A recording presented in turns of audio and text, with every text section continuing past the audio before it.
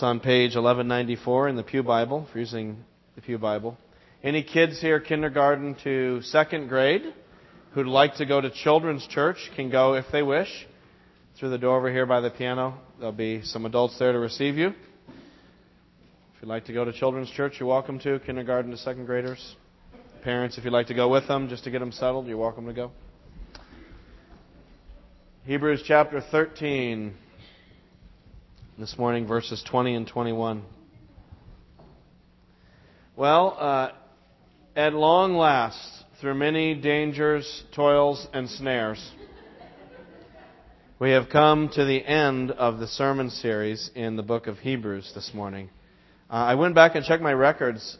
We started studying Hebrews on September 7th, 2008.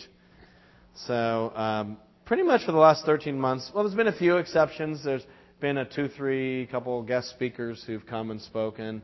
And we did that little 6-week segment around Easter on Give the Gospel. But besides that, for the last 13 months, we've been plowing through this book. So I thought you all would really appreciate verse 22, where the author says, "Brothers, I urge you to bear with my word of exhortation, for I have written you only a short letter." Yeah, looks like preachers are the same, no matter what generation. But this morning I want to look at verses 20 and 21, not verse 22. I'd like to conclude this series by looking at verses 20 and 21, which are a great prayer and doxology. The writer finishes this great letter with a prayer for the people. Verses 18 and 19, he says, "Pray for me." And then in verses 20 and 21, he caps this symphonic epistle with this wonderful prayer. And let me just read it. "May the God of peace, who through the blood of the eternal covenant brought back from the dead our Lord Jesus Christ, that great shepherd of the sheep, equip you with everything good for doing His will. And may He work in us what is pleasing to Him through Jesus Christ, to whom be glory forever and ever." And you say the last one. Amen. This is a great prayer, not just because it's wonderful in and of itself, but it's a real fitting conclusion to Hebrews, because I think you see within this prayer really a summary of the two major themes of Hebrews. Hebrews has two overarching messages that run throughout the whole book. And in verse 20 is really a summary of the central message. And then in verse 21 is the summary of the central application or command of the book. So that if you take these two verses, you have really an encapsulation of the whole book. So if this is like your first Sunday here, and you're thinking, "Man, I picked a lame Sunday to come to this church because they're finishing this book," don't sweat it, because this verse that we're going to study, I think will show you what the whole book was about that we've been studying for the last 13 months, give or take. So you have a prayer here in verses 20 and 21. Verse 20 is the address to God, and verse 21 is the prayer request itself. And as I said, in each of these two verses you have the major theme of Hebrews. So the first theme is verse 20, and if I were to summarize the first theme of Hebrews, it would be something like this: God sent Jesus to be the perfect Savior. That, I would say, is the overarching message of Hebrews. You could probably put it some different ways, but the point is Jesus is exalted throughout Hebrews as the Savior that we need. The perfect, ideal, long-awaited for Savior from our sins. So look at verse 20 again. "May the God of peace, who through the blood of the eternal covenant brought back from the dead our Lord Jesus Christ, the great shepherd of the sheep." So I love it. In verse 20, he doesn't even get to the prayer. He's about to pray something for them, but he can't even get there because he just kind of gets lost in this praise for the one to whom he's praying. So until verse 21 is when we actually get the prayer request. But verse 20, he kind of gets sidetracked in a wonderful way on who God is and what God has done for us. And notice he says three things about God. Number one, He's the God of peace. Number two, through the blood of the eternal covenant. Number three, brought back from the dead our Lord Jesus, the great shepherd of the sheep. And let me just take each of those, but we'll go in reverse order. Let's start with what God has done. God is the one who has brought back from the dead our Lord Jesus, the great shepherd of the sheep. God has resurrected Jesus. This is what he's praising God for. He hasn't even got to the prayer request. He's just lost in, God, you've raised Jesus. And isn't this a major theme in Hebrews? The exaltation of Jesus at God's right hand, that he's raised from the dead, and he's seated at God's right hand. He's gone to the heavenly realms. Several times in Hebrews we have Psalm 110:1 quoted, where it says, the Lord said to my Lord, sit at my right hand till I make your enemies a footstool for your feet. So the exaltation of Jesus, major theme in Hebrews. Here it is again. Jesus, the great shepherd, has been brought back from the dead.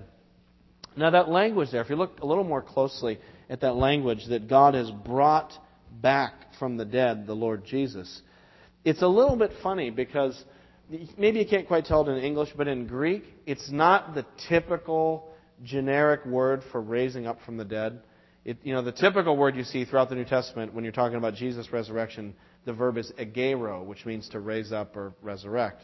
But this is a different word, and it's rarely used to describe the resurrection. It's a word that's anago, which means to lead out, or to lead up, or to lead forth, to depart. And it's not usually a word that's associated with the resurrection. It's kind of a funny word that's being used here. You couple that with the next line, he brought or led out from the dead the Lord Jesus, the great shepherd of the sheep. That's a phrase that's not found in Hebrews either. So you kind of go, what's going on there? Sort of an interesting way to praise God for what he's done. And what this is, I think, is an allusion back to an Old Testament text. Now, if you've been studying Hebrews with us, should we be surprised at all to find an allusion back to the Old Testament? I mean, Hebrews is just soaked with the Old Testament. How many times during the sermon series have I said, let's go back to the Old Testament to read the original story? And here it is again. In the final verses, we find yet one more allusion to the Old Testament. So let's put a bookmark here in Hebrews 13 and go back to Isaiah chapter 63. And I think you'll see pretty clearly the verbal allusion. Isaiah chapter 63, verse 11.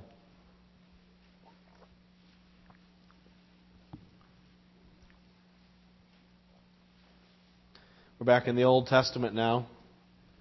Isaiah is calling the Israelites to remember what God did for them at the Red Sea crossing. So in Isaiah 63:11, it says, then his people, that is the Israelites, then his people recalled the days of old, the days of Moses and his people. So the Israelites are remembering back to the old days of Moses. Where is he who brought them through the sea with the shepherd of his flock? Who is he who set his Holy Spirit among them, who sent his glorious arm of power to be at Moses' right hand, who divided the waters before them to gain for himself everlasting renown, who led them through the depths? So there's a memory here of something that took place in Israel's history, which is the crossing of the Red Sea. And so what you find here, going back to verse 11, is that same verb to lead is used to describe what God did for the Israelites. Where is he who brought them, who led them through the sea? And then look at this, with the shepherd of his flock. So there's the shepherd language. Who's the shepherd in this context? Moses. Israel is the sheep. So you have this idea of God leading out through the Red Sea, the shepherd, Moses, and his sheep. The Israelites who are facing certain death, trapped on the one hand between the Red Sea, trapped on the other hand between the armies of Pharaoh that were bearing down on them, caught between the proverbial rock and the hard place. What are they going to do? No escape. And then God does the impossible. He parts the Red Sea. There's no other explanation. It's a miracle. God does a miracle. And the Israelites go through the Red Sea. God leads the shepherd Moses and the flock Israel out and up the other side. It's such a huge rescue. The Israelites and even Jews today, they look back on that event every Passover. Jews celebrate Passover. What are they doing? They're commemorating the central saving act of God in the history of their people when God rescued them from Egypt. Now, go to Hebrews 13.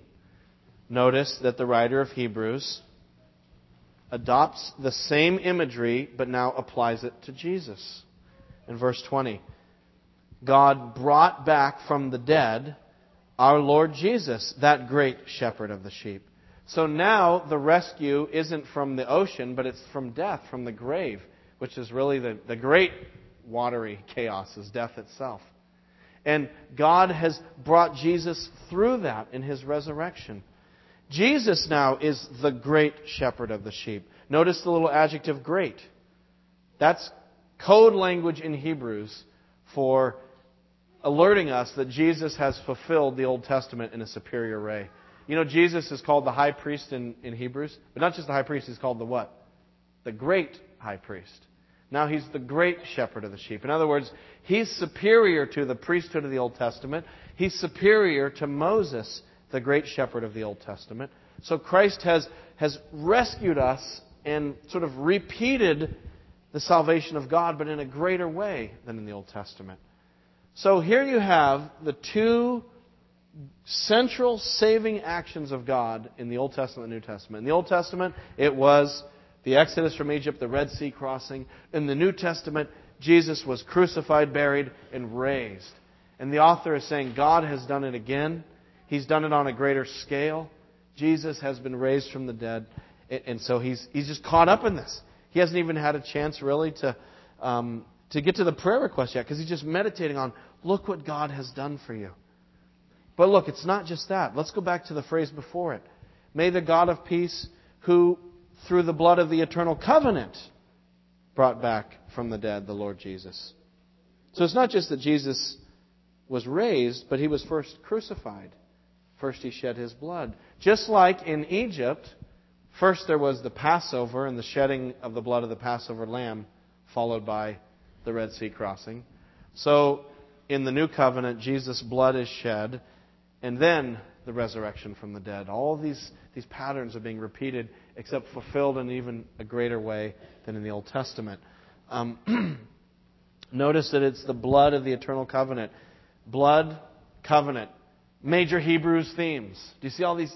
See why I said this verse is so cool? Just all of these Hebrews threads are being pulled together and brought into this verse. First of all, the blood of the covenant. Hebrews is a bloody book. You know? There's blood everywhere in this book. All these animal sacrifices in the Old Testament, and yet they couldn't actually remove our sins. So Jesus shed His blood, and His blood can forgive us the way the Old Testament couldn't. You know, all this blood talk. Without the shedding of blood, Hebrews tells us, there is no forgiveness of sins. So Jesus' blood is shed as to pay the price for our sins. But it's in doing so, He also establishes a greater covenant, the eternal covenant, which is better than the covenant under Moses. What's the eternal covenant? It's the new covenant that Jesus shed. When Jesus was there at the Last Supper, you know how the Jews have the Passover. Well, at the same Passover, Jesus is eating with His disciples. And He says, this cup is the new covenant in my blood. So Jesus was at the Passover establishing a new Passover, a new communion, a new covenant. And this is in Hebrews 2. Put a bookmark here. Go back to Hebrews chapter 8. Here's the new covenant language. Hebrews chapter 8, verse 6.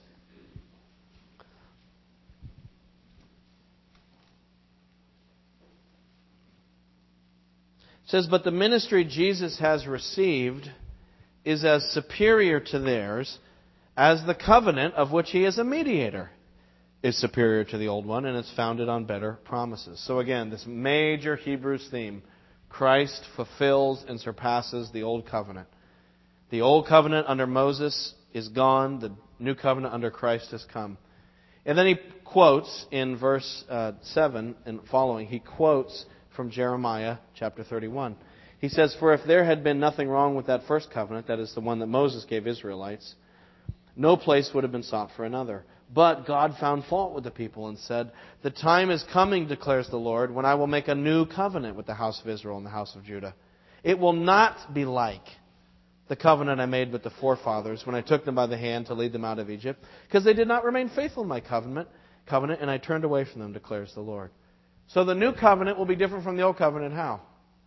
The old one was broken. The new one will therefore be eternal. It's the eternal covenant. It's not going to be broken like the old one was in the Old Testament. And then he describes it, verse 10. This is the covenant I will make with the house of Israel after that time, declares the Lord. I'll put my law in their minds. I'll write it on their hearts. I will be their God. They will be my people. No longer will a man teach his neighbor or a man his brother, saying, Know the Lord, because they will all know me, from the least of them to the greatest. For I will forgive their wickedness and will remember their sins no more. By calling this covenant new, he has made the first one obsolete. And what is obsolete and aging will soon disappear. So Jesus not only has been brought out of the dead by the Father, but a new covenant has been established. You know, it's amazing. The author hasn't even gotten to the prayer request yet. He's still just amazed at the God to whom he's praying, what God has done. And in fact, these two go together. The blood of the new covenant and the being raised from the dead, you know, they go together. Because the being raised vindicates and validates Jesus' sacrifice on the cross. You know, why did Jesus die on the cross? You say, well, he was, a martyr. He was a good religious leader who stood up and is an example for us of sacrifice. No, more than that. He was dying as the perfect sacrifice for sins. How do you know? Because he was raised. If he was just dead, then he'd be like all the other philosophers and teachers throughout human history who are dead. And we'd say, well, that was interesting. They taught some good things. But he was raised. God vindicated him.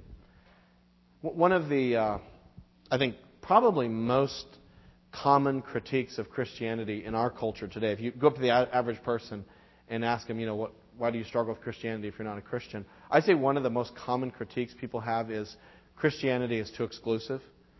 You're saying Jesus is the only way. That seems really narrow-minded. That seems really bigoted, kind of spiritually bigoted. I mean, why do you think you're so right? What about all the other religions and that kind of thing? And, we don't think we're so right. The reason we believe Jesus is the only way, he's the only guy who was ever raised from the dead. That's why. I mean, that's the whole thing, is that he was raised. If he's not raised from the dead, then you're right. It's just another teaching. I mean, that's the whole thing, is that he claimed to be the Messiah. He claimed to be dying for our sins, and then he rose. If he's not raised, then, Confucianism or, a little Islam or a little Karbala or whatever you want to believe. I mean, it doesn't really matter. But if he's raised from the dead, if that's true, then he is in a completely different class. He has been vindicated and validated by God. And he really did die for our sins. He really did make a new covenant. And so that's why the author, I think, begins this with verse 20. May the God of peace, who through the blood of the eternal covenant brought back from the dead our Lord Jesus Christ, the great shepherd of the sheep. So because Jesus really died for our sins, and because it was validated through his resurrection and vindicated, therefore, God can be at peace with his people. There can be peace.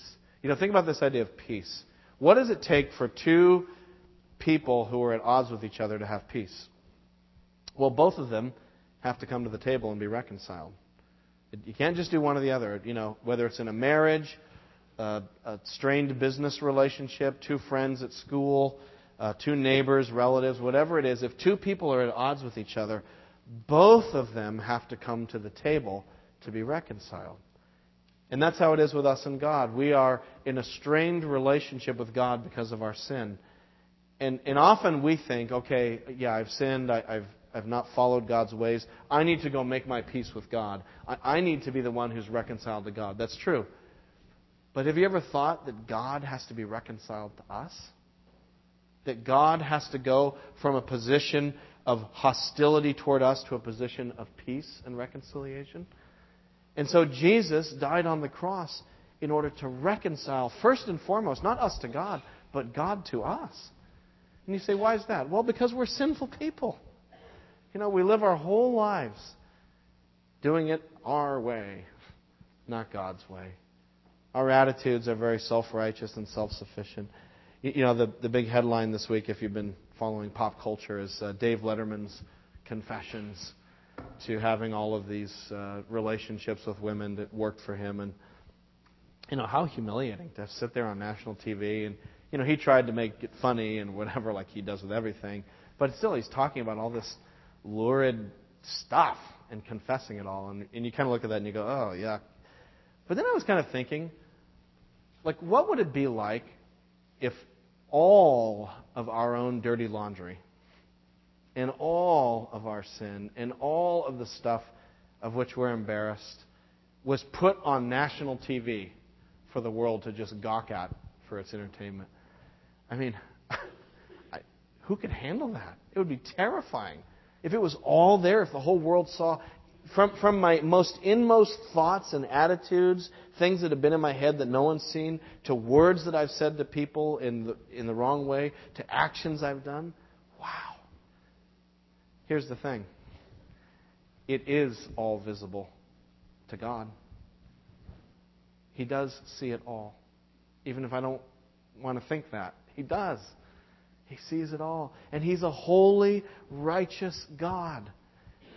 And so what do you do when you're a sinner in the presence of a holy God? I mean, we're in huge trouble. And because He's holy, because He's righteous and He's just, He can't just wink at it and be like, oh, yeah, it's okay. No, it's no big deal. I mean, He's just. He's God. God will judge sin because He's a moral, righteous, and holy God. See, we need to fear the judgment of God. That's something we don't really fear. We fear all kinds of things except that. You know, we're afraid of Iran getting nuclear weapons. That's a legitimate fear. You know, or North Korea getting nuclear weapons, given who's leading the countries right now. That's a legitimate fear. We fear cancer. We fear diseases. Conservatives fear Barack Obama. Liberals fear Sarah Palin. We fear diseases. We fear all kinds of stuff. But it's nothing compared to the judgment of God coming against this world. You know? Take all of our fears in this world and bundle them together in a package. And it's like a puff compared to having to face the Creator with the way we have rejected Him. We owe Him everything, and we've given Him nothing. We are under the judgment of God. But the amazing message of the Bible is that He is the God of peace. And so God has done the unthinkable. He has done what it takes to be reconciled to us.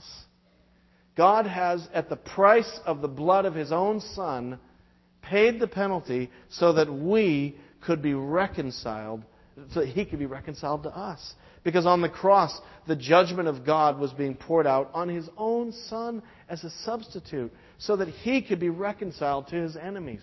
It's amazing that God would be reconciled to us at such a high price. And so, it makes you want to jump right to the end of verse 21. To Him be glory forever and ever. And you say, Amen.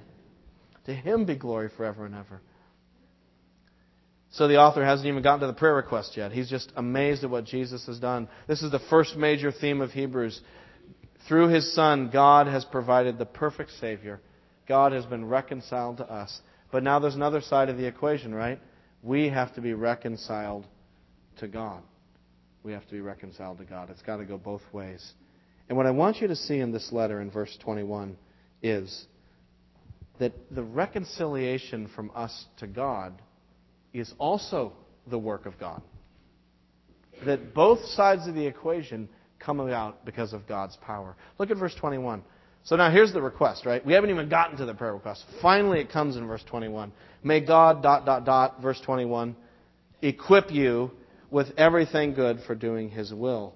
And may He work in us what is pleasing to Him through Jesus Christ.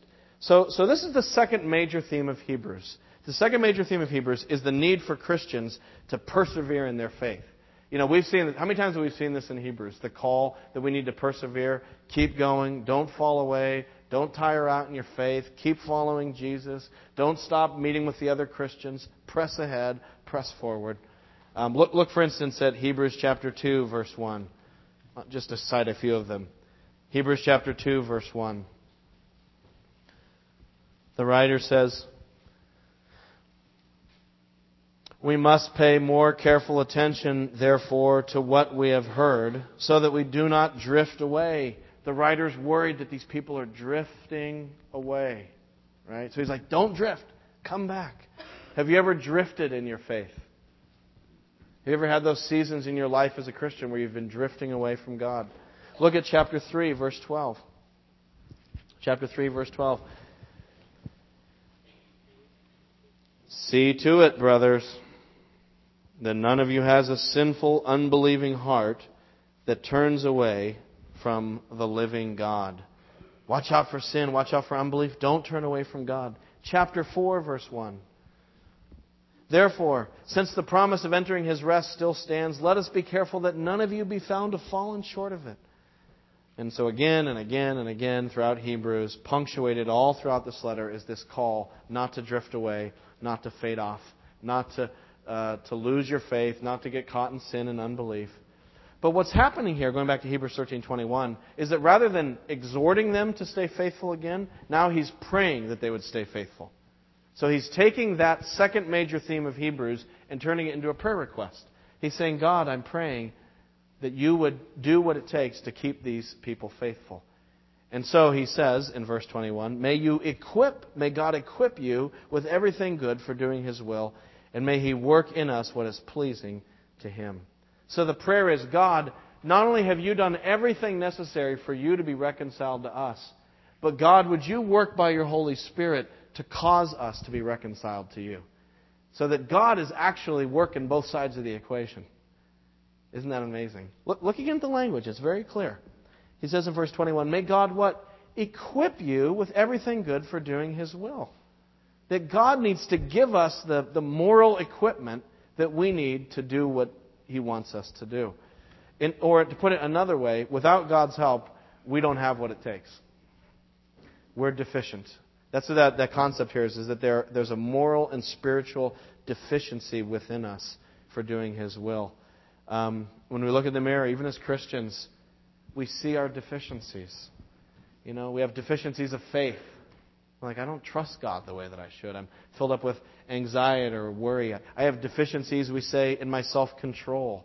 I'm too subject to my passions, whether it's lust or my physical appetite or my desire for money or whatever it is. We have these passions and desires that rule us rather than self-control.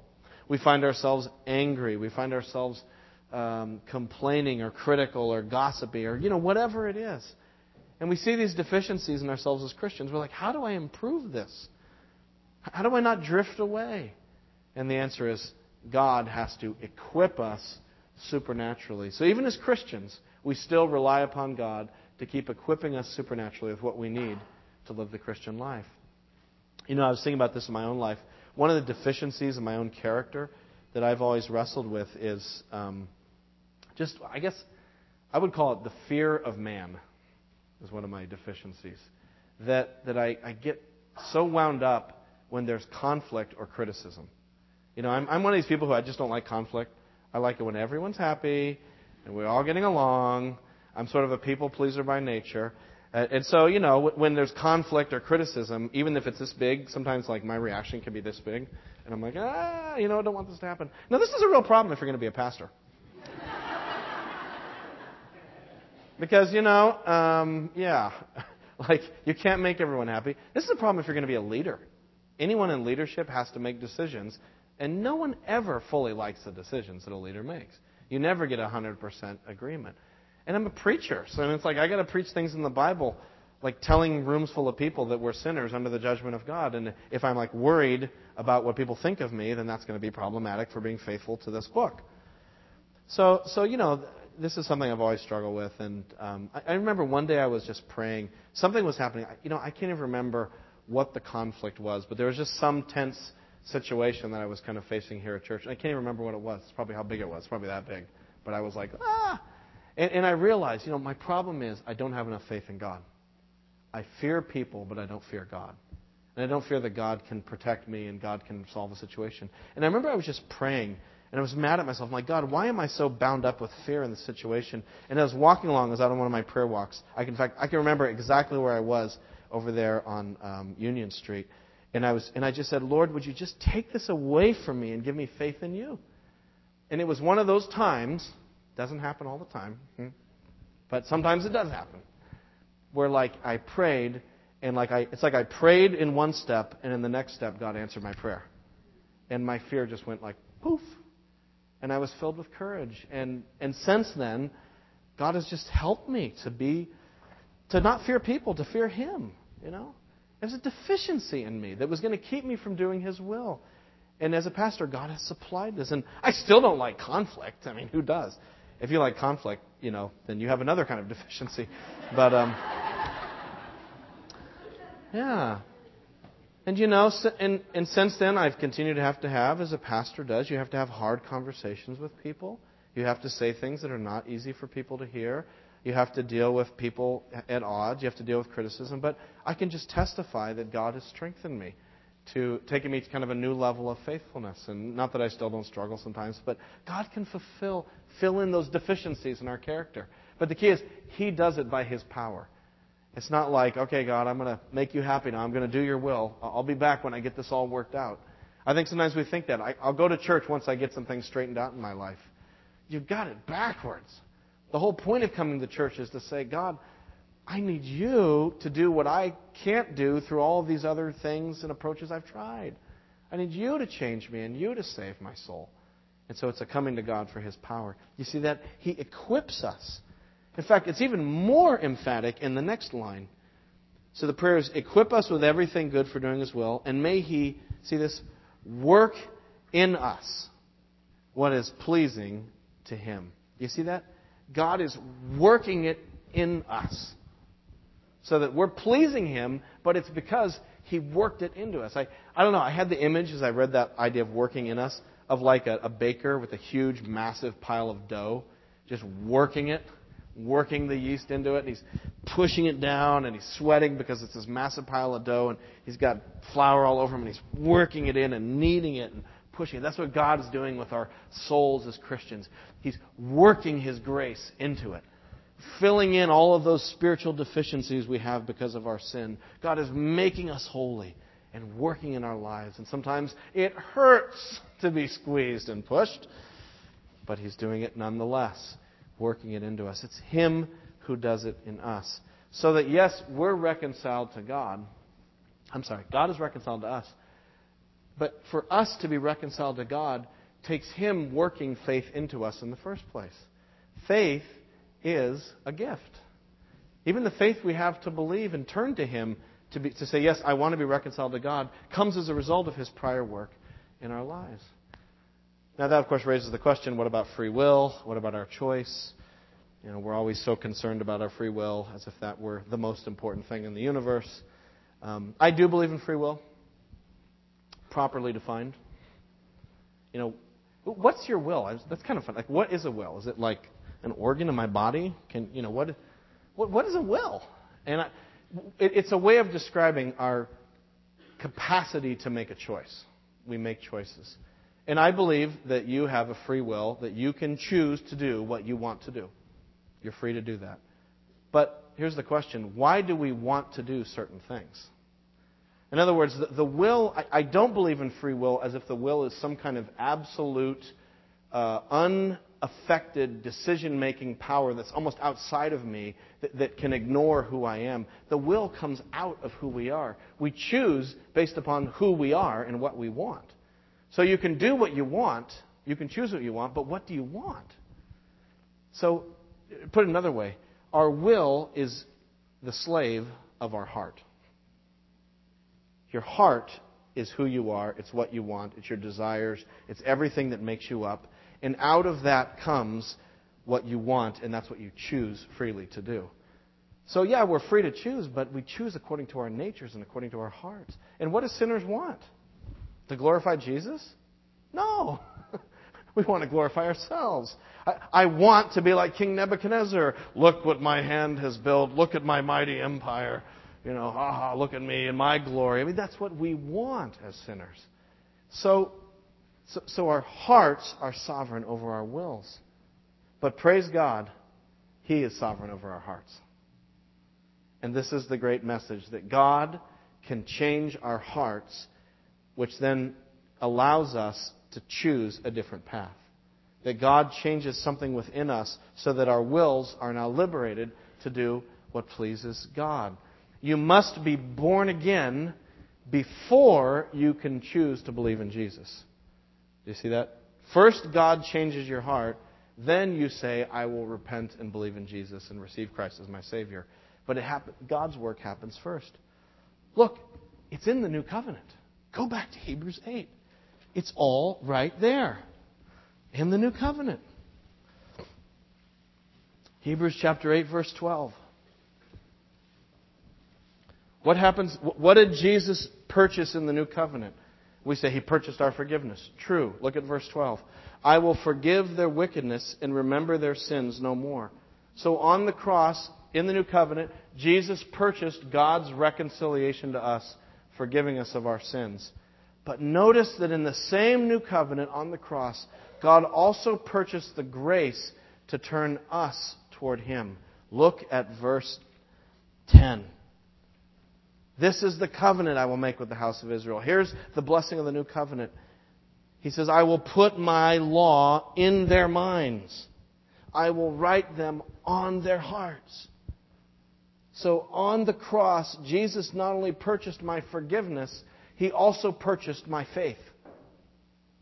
He purchased the change of my heart. So that on the cross, Jesus reconciled God to me, but He also purchased what it was necessary for me to be reconciled to Him. So that the faith I have in Jesus is a result of God's work in me. Because if God just was reconciled to me and said, hey, Jeramie, I'm reconciled to you. I forgive you. Come on, Jeramie. Come on. Here, boy. And would I come to God? Of course not. Of course I wouldn't, because I'm a sinner. I want to be God. I don't want a leash. I want to be a free dog running, out there wherever I want to go. I wouldn't come to God. But God so powerfully works that He even changes my heart so that I freely desire now to come to my Savior, because He's changed what is broken and deficient within me. Or to put it another way, to summarize all of verses 20 and 21, I'll give you 3 words. Just remember these 3 words. Summarizes it. Summarizes the New Testament. Summarizes the whole Bible. 3 words. God saves sinners. That's the whole thing. God saves sinners. Listen to how J.I. Packer puts it. He takes that same phrase, God saves sinners. He breaks down the 3 words. Listen to J.I. Packer.